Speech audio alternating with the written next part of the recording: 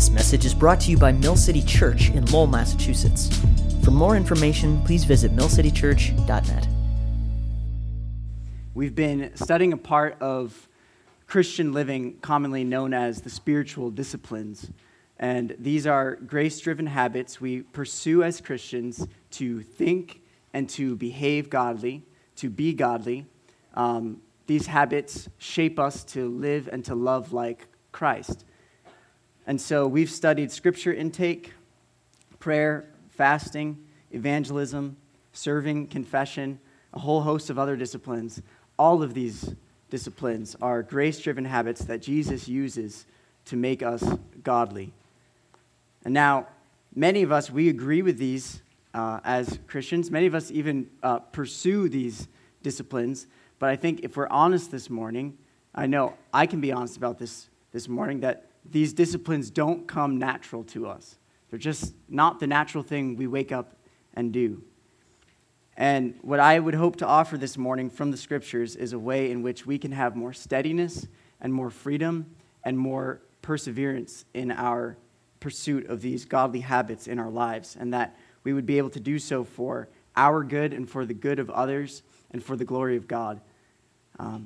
One way in which, for instance, we can be bolstered in our faithfulness to pursue these disciplines is through the spiritual discipline that I see as knitting all of the other ones together and knitting them together with the lives of real people. And this is the spiritual discipline of community.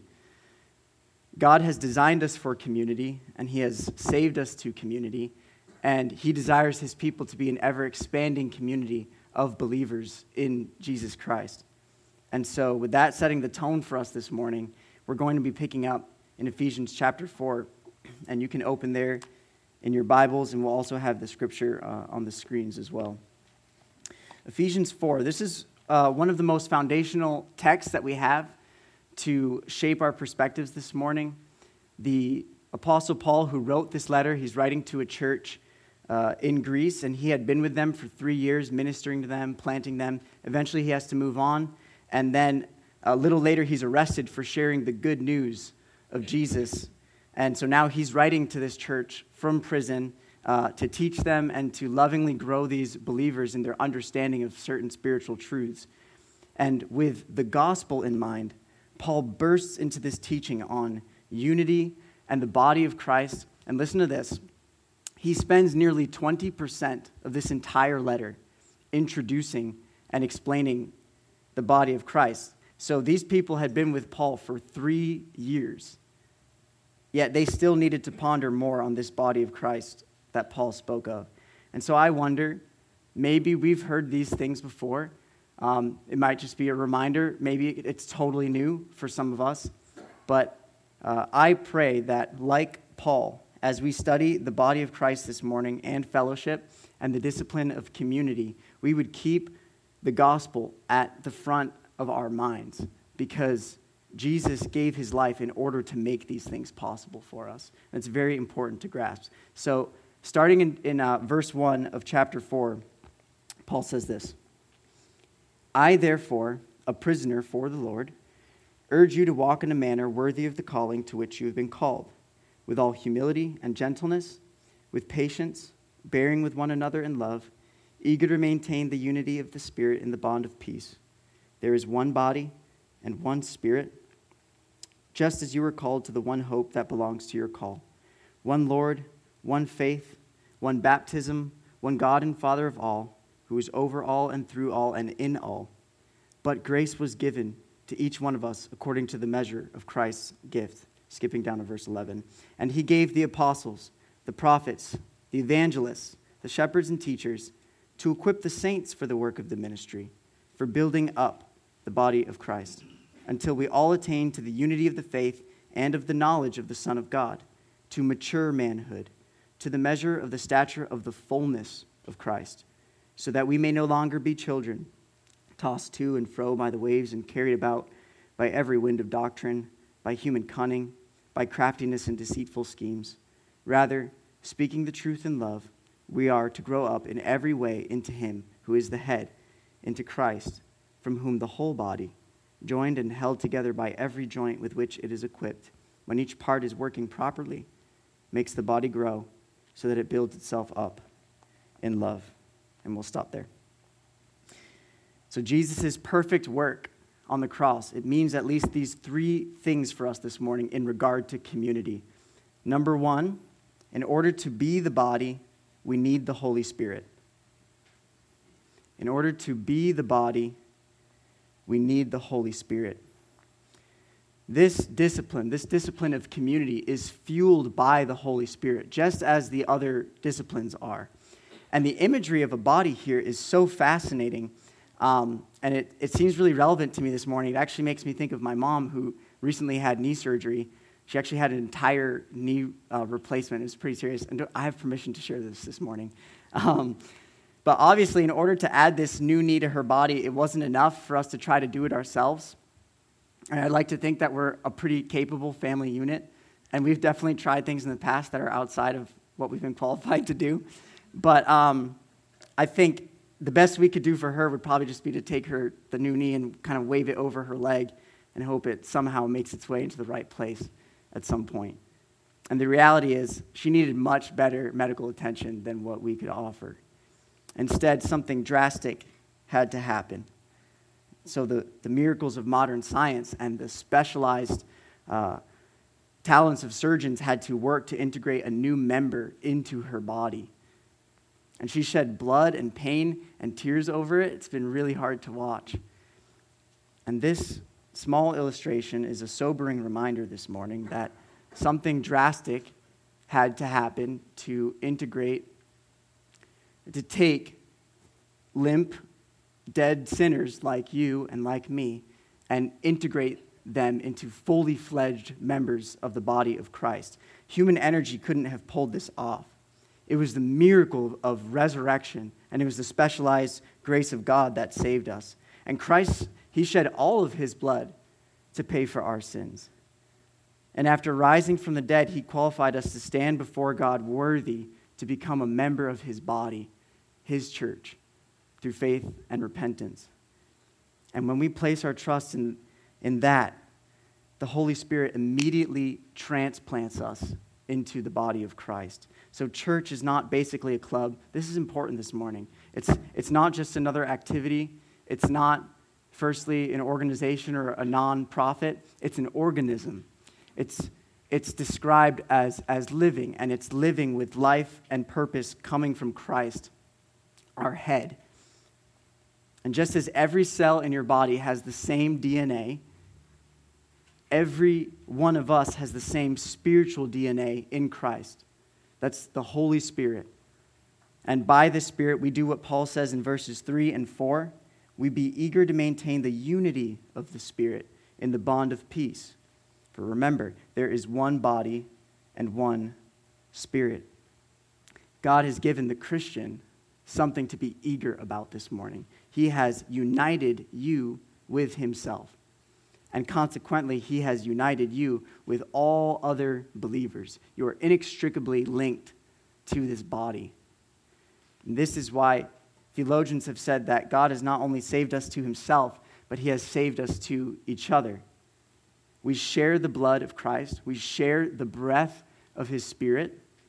And God places a very high premium on this reality, and we need to believe it. And so we need the Holy Spirit. Secondly, in order to be the body, we need each other. In order to be the body, we need each other. Now, this can be understood a couple different ways. One way, though, is that Scripture is just full of different phrases that God uses to describe his people, his collection of people.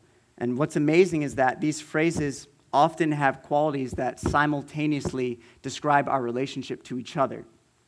So as counterexamples, we don't really see God describing us as a batch or a group of individuals or a crowd of strangers. Instead, he uses much more intimate language such that we're all connected. So as examples, the church is God's temple. We're his living stones built upon each other with Christ as our cornerstone. The church is God's flock, and we are shepherded by him. The church is God's house, and we are adopted by him. We're family. The church is Christ's body, and we are his members. Now, what's interesting to ask is, how do these same metaphors sound or hold up if we are all separated from each other? For instance, if all the stones are missing from a temple, they've just been scattered across a city, and all that's left is a cornerstone, does it look much like a temple anymore? Or what flock is called a flock when every sheep has been dispersed out of sight from each other? What flourishing family is pictured by each member eating dinner every night in their own bedrooms? And this is my favorite. What human body has no body parts but just a head? That's not a thing. The point is, God's metaphors, which are only shadows of the full spiritual reality at hand, they don't make much sense, and they don't send a powerful message, and they cannot resonate fully with us if we follow Christ in isolation. Instead, we need each other to make practical sense out of God's language for our sake. And I think God genuinely wants us to live in an interdependence. Not a codependence where we're totally useless without each other, but more an interdependence where we are fully useful with each other. For instance, verses 15 and 16 say, we are to grow up in every way into him who is the head, into Christ, from whom the whole body, joined and held together by every joint, with which it is equipped, when each part is working properly, makes the whole body grow so that it builds itself up in love. And so we're built up in each other's fellowship, and we need each other to display this reality. So in order to integrate into God's body, we need his Spirit. In order to work properly and grow up in love, which is our design, in order to be the body, we need each other. And in light of all this, we move on to the next point. In order to persevere, we need the body. In order to persevere, we need the body. And what I am talking about here is kind of a two-pronged thing. It's being held up, and also being built up by the body. Held up from falling down and built up to grow. And let me explain why this is relevant. So in Ephesians 4:14, Paul teaches that there is something deeply pernicious about being apart from the body. There's something dangerous about being bodiless. And he says that without the body, we are like children, tossed to and fro by the waves and carried about by every wind of doctrine, by human cunning, and by craftiness and deceitful schemes. So without other believers in our lives, we are in danger of being deceived by sin, or desensitized to sin, or even derailed by sin. And so this is worth self-assessing in this moment. And I ask myself this too. If there are not multiple other Christians in your life who are encouraging you and who are challenging you, then you are in danger. And it's not because you're weaker than anybody else, and it's not because you're less than, or because I'm just trying to bother you up here and poke your button. It's because we're human. You and I are humans, and we're fickle and relatively stubborn and wayward on our own, right? God, he calls us a flock. That's endearing, but that also means we're sheep. And I don't think it's any coincidence that God is maybe sending us a message when he compares us to an animal that will walk off a cliff to its death without a shepherd and a flock reminding it where the safety is. And so my faith is in danger without the body. It's dullened without the body. And so I need help persevering. And I'll tell you why. Because being a faithful Christian is hard. It's really hard. Can I say that? It's hard to avoid sin. It's hard just to be morally neutral, let alone obey God. And it's hard to pursue a wide range of godly habits over a lifetime without the God-ordained, God-designed discipline of community holding us and building us up through it all. And this is why Paul points out in our passage that the body was designed to withstand the weight of, quote, bearing one another's sins, our honest struggles. And this means we have to be authentic with each other. And that doesn't mean spilling, your deepest heart issues to every Christian you meet. But it means authenticity with several believers is key to the faith. And so what does that mean for the church? Well, that means that a church will feel a lot less like a waiting room for a doctor and a lot more like a waiting room for will feel a lot less like a waiting room for a job interview and a lot more like a waiting room for a doctor. And this is how Tim Keller puts it, because it's his quote. In the job interview, we all try to look as competent and as impressive as we can. Weaknesses are buried and hidden. But in a doctor's waiting room, we assume everyone there is sick. Everyone there is sick and needs help. And this scene is much closer to the reality of what's going on in the church.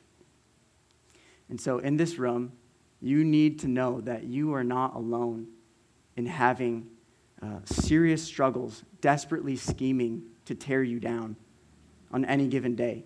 In a room this size, there are struggling marriages. There are families that are falling apart. There are addictions being battled. There are physical and emotional abuses being escaped. There are diseases being fought. There is poverty being experienced. There's the love of money being fostered. There's loneliness and depression, isolation and indifference. There's resistance to discipline, to correction, and to change. There's lack of grace and lack of forgiveness and peace and freedom. There are disobedient children, and there are very harsh parents.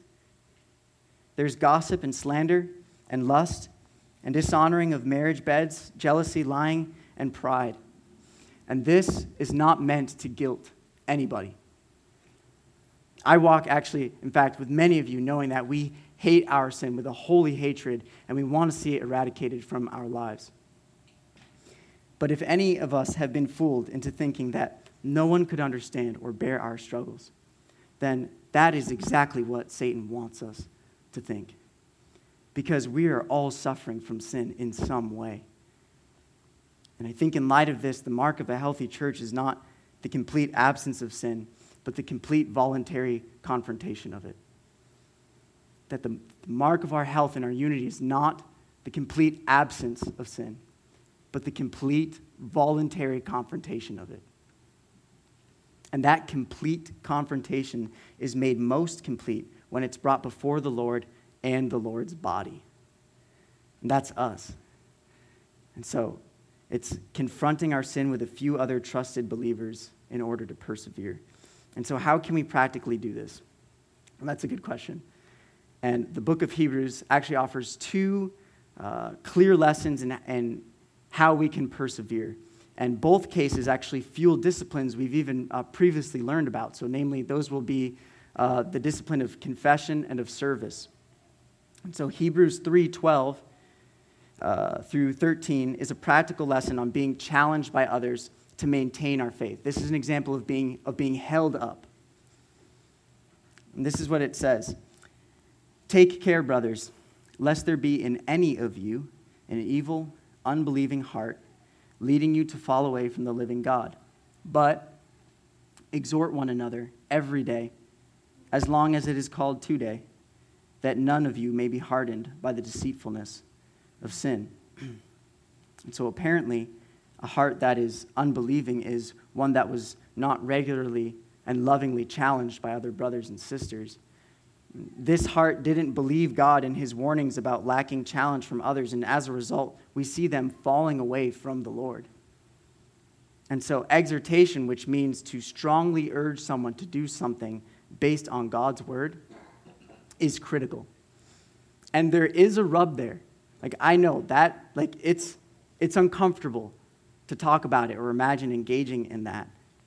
But knowing that God has forgiven us in Christ, we can confess our sins to each other without fear. We can do it actually with confidence, knowing that it's for our good and for our brother or sister's good. And so as a result, the discipline of community begins fueling our discipline of confession. Hebrews 10, on the other side, shows us a practical lesson on being encouraged in the faith. This is being built up. And so Hebrews 10:24 says, "Let us consider how to stir one another up to love and good works, not neglecting to meet together, as is the habit of some, but encouraging one another, and all the more as you see the day drawing near." So here, we should seek to encourage, and we should seek to be encouraged and stirred up to love each other and do good works. And I think the lesson here is that encouragement in the body breeds joyful service in the church. And so the discipline of community then, it fuels our discipline of service. And before we move on, I want to quickly point out that this challenge and encouragement we're talking about, holding up, building up, these are not going to happen simply because we're around each other, just floating around, Christian events or get-togethers. We have to be intentional about creating regular fellowship where these sorts of things can take place. And part of that intentionality will be learning to distinguish between socializing and fellowship. And in his noteworthy book, Spiritual Disciplines for the Christian Life, this is how Donald Whitney puts it. Although socializing is often both part of and the context of fellowship, it is possible to socialize without having fellowship. Socializing involves the sharing of human and earthly life, but Christian fellowship involves the sharing of spiritual life. Now, don't misunderstand. Socializing is a valuable asset to the church and necessary for a balanced life. But we have gone beyond giving socializing the place it deserves. We have become willing to accept it as a substitute for our fellowship, almost cheating ourselves of the Christian birthright of true fellowship altogether. And when this happens, our practice of the spiritual disciplines suffers, and our growth in grace is stunted. In other words, and look, it's not bad to talk about Netflix with each other, or sports, or the weather. And the point is not that we need to be talking about spiritual things every single time we cross paths with each other. But at some point, we need to make the time and we need to have the faith to begin sharing matters of the heart, sharing matters of difficulties and of victories in our walk with Jesus, and of our questions and our doubts and our fears and ultimately our hope in Jesus. And we do this because it's the context for which the body of Christ is designed to function, and it propels us forward to persevere in each one of our faiths. And so in order to persevere, we need the body. Lastly, in order to make Christ known, we need our neighbor. In order to make Christ known, we need our neighbor. There is a purpose for the body of Christ that doesn't end with us. And now clearly, the body of Christ does serve us on a personal and collective level, but there is a component we have yet to observe this morning in Ephesians. It's explained well in Ephesians chapter 3 and chapter 5, and it expands our discipline of community beyond our church and into each of our worlds. And so in Ephesians chapter 3, just one page back for most of you, Paul explains why what we are studying this morning matters. More than just to persevere us, but, quote, to bring to light for everyone, what is the plan of the mystery hidden for God, hidden for ages in God, who created all things, so that through the church, the manifold wisdom of God might now made be known to the rulers and authorities in the heavenly places. Simply put, our our blood-washed, radiant body of Christ, is a proclamation to the world that the gospel is true. We are a proclamation to the world that the gospel is true. Not just that we're good people or that we have it all together or we're just having a really, really great giddy time over here, but that we're broken. We're broken, yet we have hope. And that we suffer, yet Christ redeems every insufferable hurt. That God is saving us. He's united us by his Spirit, and that he's changing us to look more and more like Jesus. That the gospel is true, brothers and sisters. And Paul's goal was to bring to light for everyone the mystery hidden for ages. That mystery is the gospel.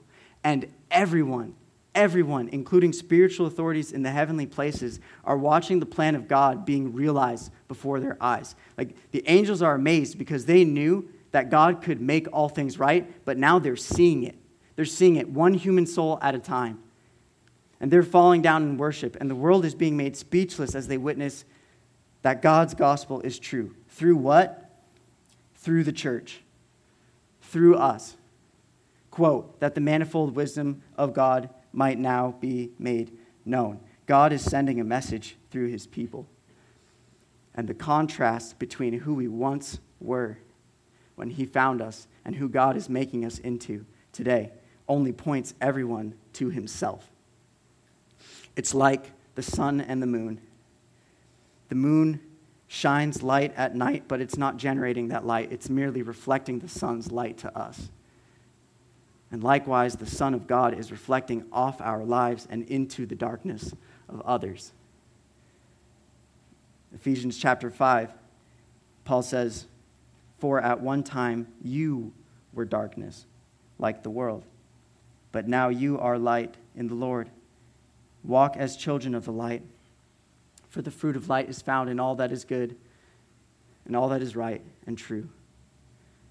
So we now walk in light, serving one another and confessing to one another and exhorting one another, loving one another and loving our neighbors to bring to light for everyone the mystery hidden for ages, that your neighbor may know Christ and be saved too. Does that excite you? Me too. And so my hope would be for me to be encouraged and for you all to be encouraged not to stifle light in disobedience, and to not cover light through indifference. As Jesus himself said, no one, after lighting a lamp, covers it with a jar or puts it under a bed, but puts it on a stand so that those who enter may see it. And so who is seeing the light of Christ in you? And who from your secular community enters into your life to see the light? This would be your neighbors, meaning your coworkers or your classmates. It could be family, friends, just acquaintances. And I know from personal experience that we may want to make Christ known to our neighbor, but we're sort of stuck because we've fashioned lives for ourselves that are scarcely oriented towards others, because counting others' interests above our own is not the American dream. Counting others' interests above your own is not the American dream. It's not. But it is the will of God. And if we're not careful, we won't just lack meaningful relationships with brothers and sisters, but will lack the possibility to have close, meaningful relationships with those who don't even know Jesus.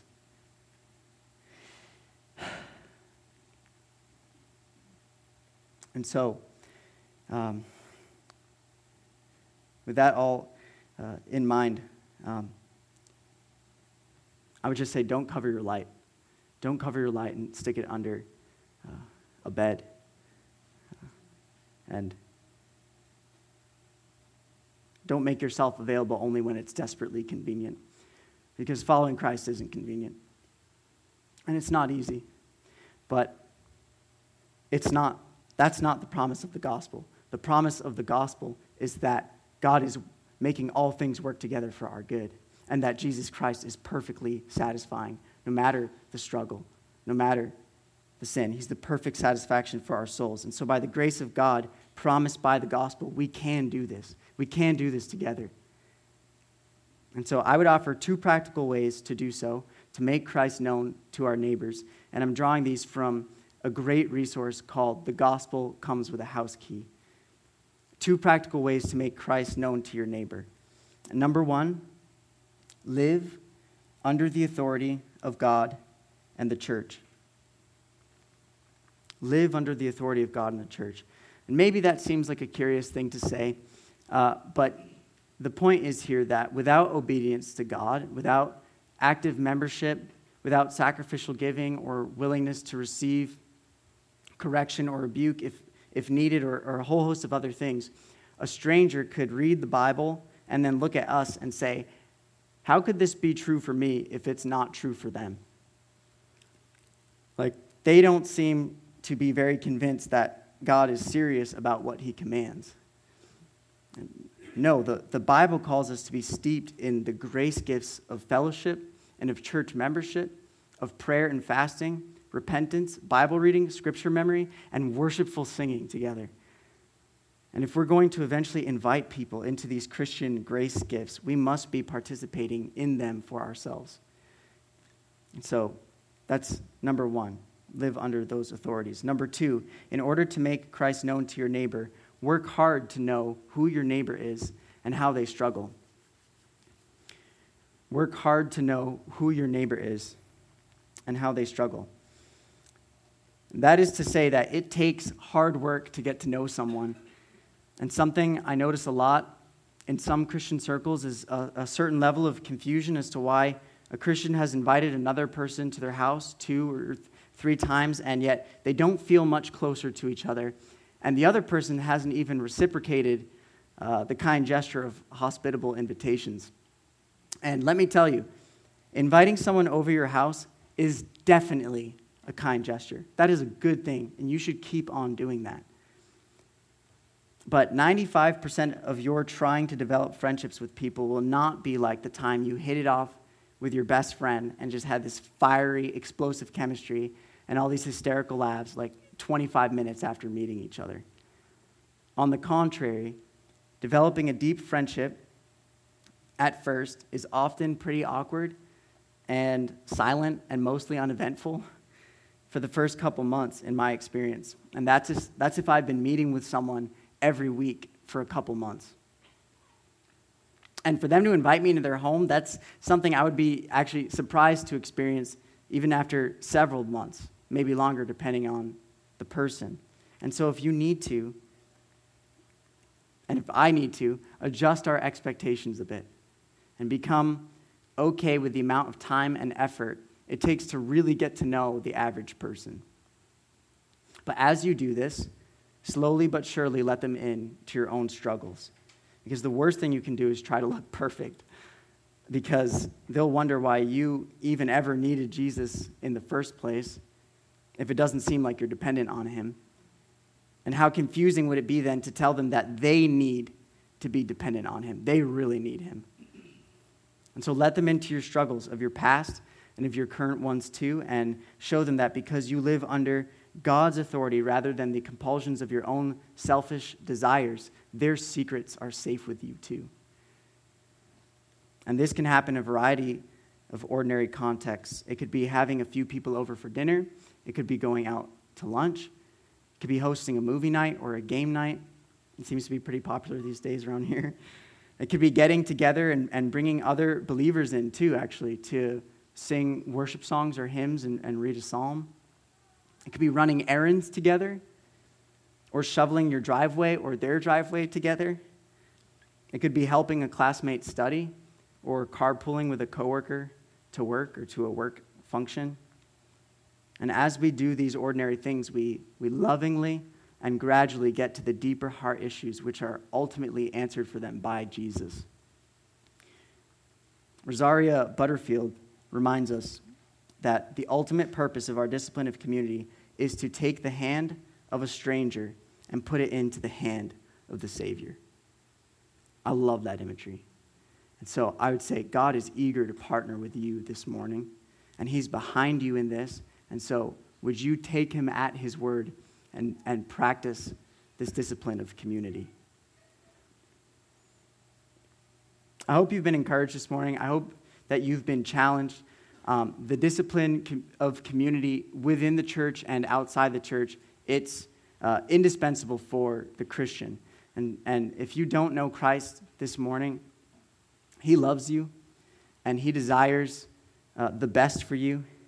And he lived perfectly, and he bore the wrath of God in death, so you wouldn't have to do either of those things. So you don't have to perform perfectly, and you don't, and there's hope for you if you feel like, how could anyone love me? No, instead, Christ rose from the dead, and he has guaranteed you perfect salvation by faith and repentance, trusting that he not only saves you, but he unites you with a global family of believers with which to persevere this life by your side. And so let me pray for us this morning. I'll invite the team back on stage. And I'd like to do something a little different this morning. I'd like to actually pray the same words that Paul prayed for the church in Ephesus as he was teaching on the discipline of community. And Paul, he prayed for all generations, including future ones, that they would know the glory of God, the grace of God. And these generations include us, thank God, and they include our neighbors as well. So be mindful of that. And so I'll pray this, and you can be agreeing in your hearts as I pray out loud. Let's pray together. Heavenly Father, we bow down before you, from whom every family in heaven and on earth is created and named, that according to the riches of your glory you may grant us to be strengthened with power through your Spirit in our inner being, so that Christ may dwell in our hearts through faith, that we, being rooted and grounded in love, may have strength to comprehend with all the saints what is the breadth and the length and height and depth of your love for us, and to know the love of Christ that surpasses knowledge, that we may be filled with all the fullness of God. Now to him who is able to do far more abundantly than all we ask or think, according to the power at work within us, to him be the glory in the church and in Christ Jesus throughout all generations, forever and ever. Amen.